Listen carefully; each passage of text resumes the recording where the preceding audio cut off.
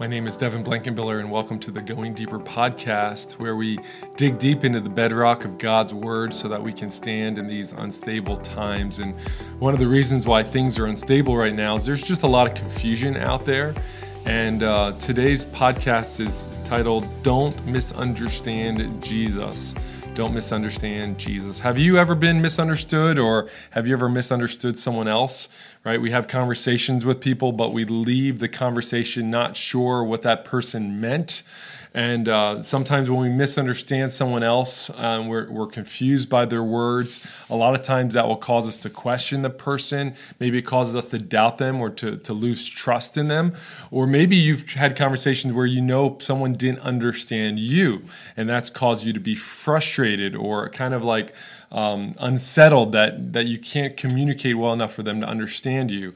I know that as a pastor, one of the things I have to do is communicate. So I try very hard to communicate clearly and spend a lot of time thinking my thoughts through so that people will understand me.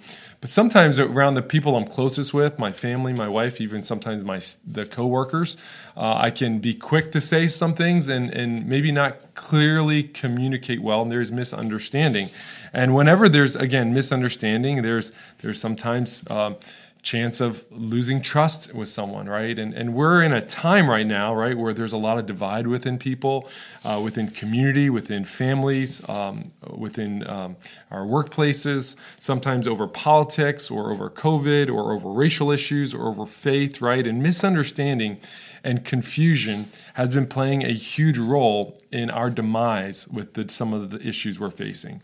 And today we're actually going to be looking at a passage where Jesus was misunderstood.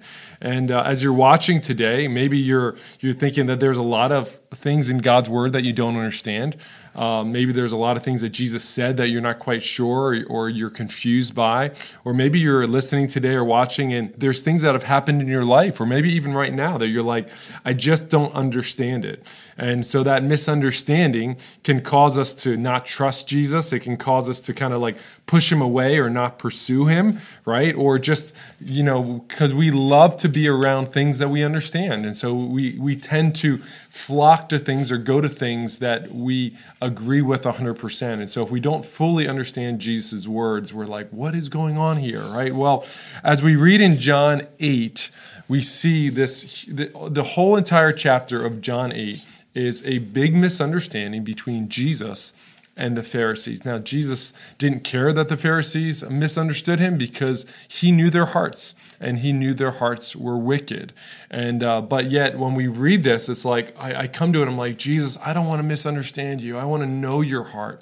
And so just some of the things that Jesus said earlier in John chapter 8 and verse 12, Jesus said, I'm the light of the world. Whoever follows me will not walk in darkness. I mean, that's like so easy to misunderstand Jesus. What do you mean light of the world? What are you, like some great flashlight or something? What are you talking about, right? Jesus said, if you stay in my word, you'll know the truth, and the truth will set you free. And the people were like, Jesus, we are free. We're sons of Abraham, right? And he goes on further to say that they didn't know God, and they misunderstood that. And they're like, wait, again, how do you say we don't know God? We're religious rulers. All we do is study God's word, right? But in their hearts, they didn't know God. And so some of these were some really crazy statements. But as we get to the end of John 8, and I'm going to be looking at verse 51 to the end, there's some crazy things Jesus said, and it's very easy for us to misunderstand him. And I just want to bring some clarity here if I can. So in verse 51, Jesus says, truly, truly, I say to you. And again, Jesus, as he emphasizes, truly, truly, this is important for you to get. Truly, truly, I say to you, if anyone keeps my word, he will never see death. And the Jews said to him, they misunderstood him. The Jews said to him, now we know that you have a demon. Abraham died, as did the prophets. Yet you say, if anyone keeps my word, he will never see death. Are you greater than our father Abraham, who died, and the prophets died? Who do you make yourself out to be? Meaning, who the heck do you think you are, right? So there's this misunderstanding, and I'll say misunderstanding number one, that we'll never die if we follow Jesus' words. Now, again, let me tell you why this is hard for us to understand, or why they didn't understand it, right? Because we all know we die. The statement is said, there's only two guarantees in life, death and taxes, right? And so how can Jesus say those who follow his teachings will never see death. They say, are you greater than the prophets or Abraham? They all died, right? It was hard for them to see what Jesus was saying and how he was trying to communicate and what he meant. Now, we have a little bit of a different view. Why? Because we can see all of Jesus' words. We can see all of his teaching. We can see that Jesus did eventually keep his promise, that he died, and 3 days later he rose again, that he ascended to heaven. We can see that death and resurrection, that he defeated death. We can see that his words came true, that when we believe in him, we will have eternal life and that we will live forever. We can see what Jesus was trying to share, not just in these words, but in everything that he taught, that death has lost its finality, that when we enter into a relationship with God, right, neither time nor eternity can sever our relationship with God, right? That without Christ, we pass from life to death, but with Christ, we go from life to life. Death is not the ending, it is the beginning.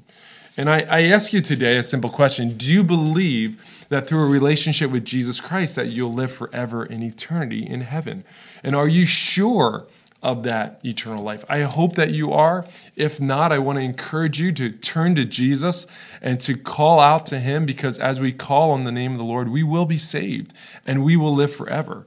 But here's where we tend to misunderstand Jesus, right? That even though we believe that in Christ we have eternal life, we sometimes think that we pray that God needs to answer every single prayer of ours in the exact way that we want it, right? We pray to a God who is eternal, right, who promises eternal life, but we expect him to fix every temporal issue that we face, right? Now listen, I believe God hears our prayers here on earth. I believe he calls us to pray. I believe he said we should pray, give us today our daily bread.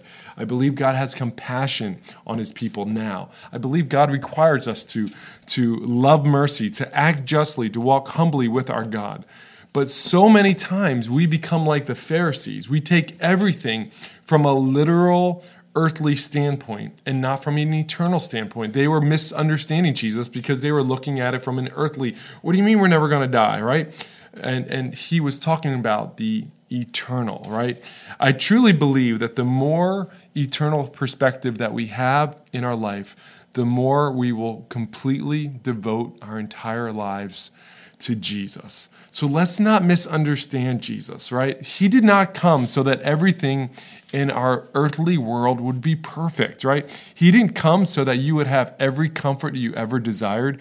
He didn't come so that he would bring peace to this world and everyone would live in harmony. He didn't come so that you'll never have a sickness or that you'll never have a financial issue.